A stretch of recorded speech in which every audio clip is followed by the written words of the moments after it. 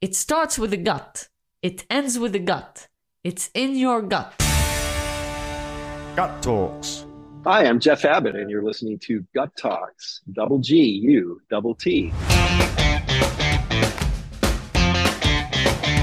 Hi everyone, I'm Maria, and welcome to Season 3 of Gut Talks, double G, U, double T, a podcast about business, design, and gut feelings.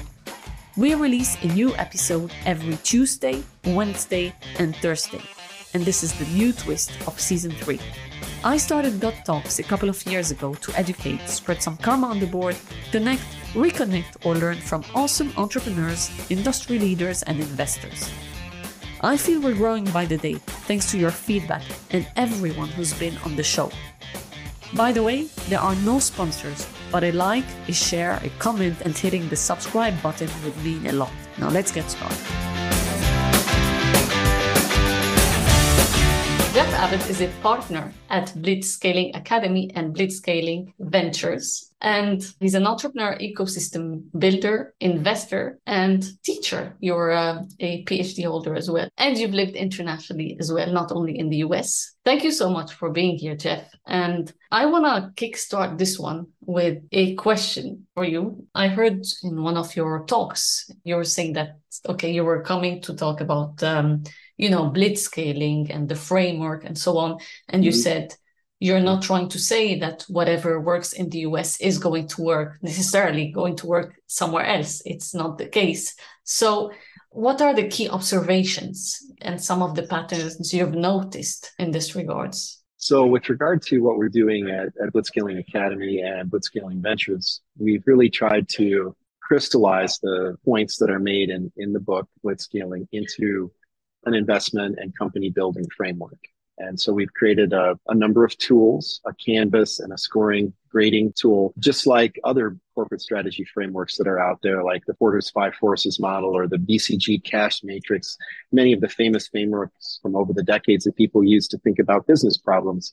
We've converted blitzscaling into a series of tools like that we hope allows us to objectively look at any company, either as an investment opportunity, so looking through Crunchbase or PitchBook data, looking at company after company, we believe we have an objective and repeatable process for evaluating the ability to scale of that business model. And, on the Blitzscaling Academy side, we have a series of tools like a business model canvas equivalent, where we can sit with the founders of a company and work through a series of exercises with them to help them uncover the strengths and weaknesses in their business model's ability to scale, and then try to help them identify a number of strategies or tactics that they might be able to put in place to see, does this improve their overall ability to scale?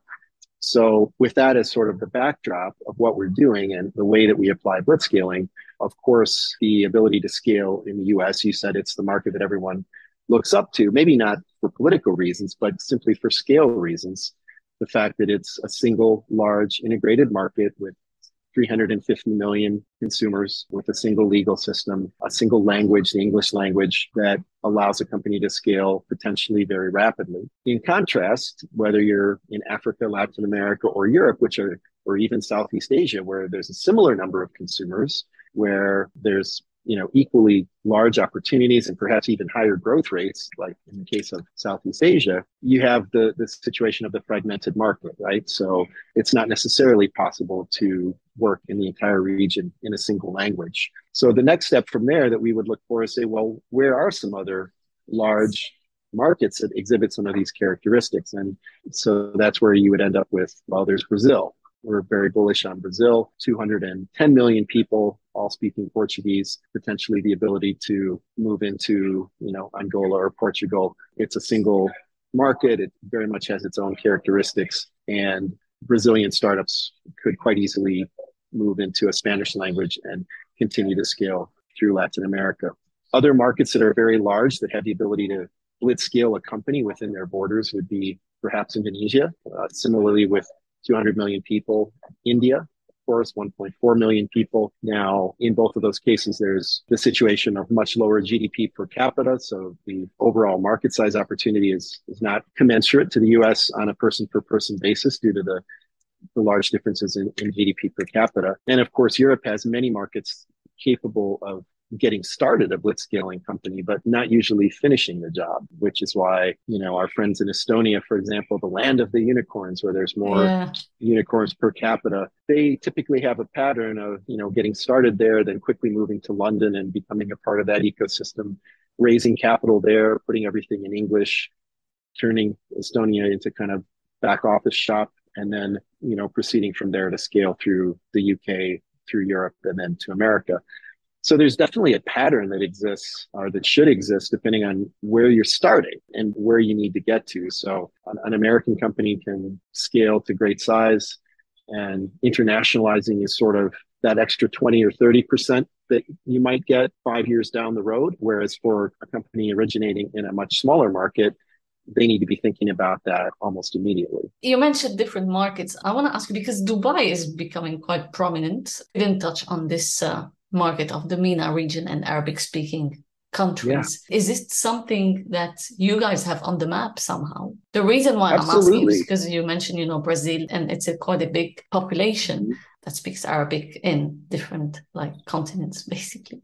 Yeah, absolutely. So we actually have a program that we call the Blitzscaling Ventures Fellows Program, which is an opportunity for people with an interest in the venture capital space to work with us as sort of part-time analysts. It's a uncompensated position with a very low time commitment, where we essentially bring people in who live in different regions or countries that we're interested in, and we provide them some training about blitzscaling and how we use blitzscaling to evaluate companies. And then we work with them to better understand investment opportunities in those markets. And we do have several fellows in different MENA markets, particularly in Dubai, who help us look at the companies that are coming every month that are receiving funding.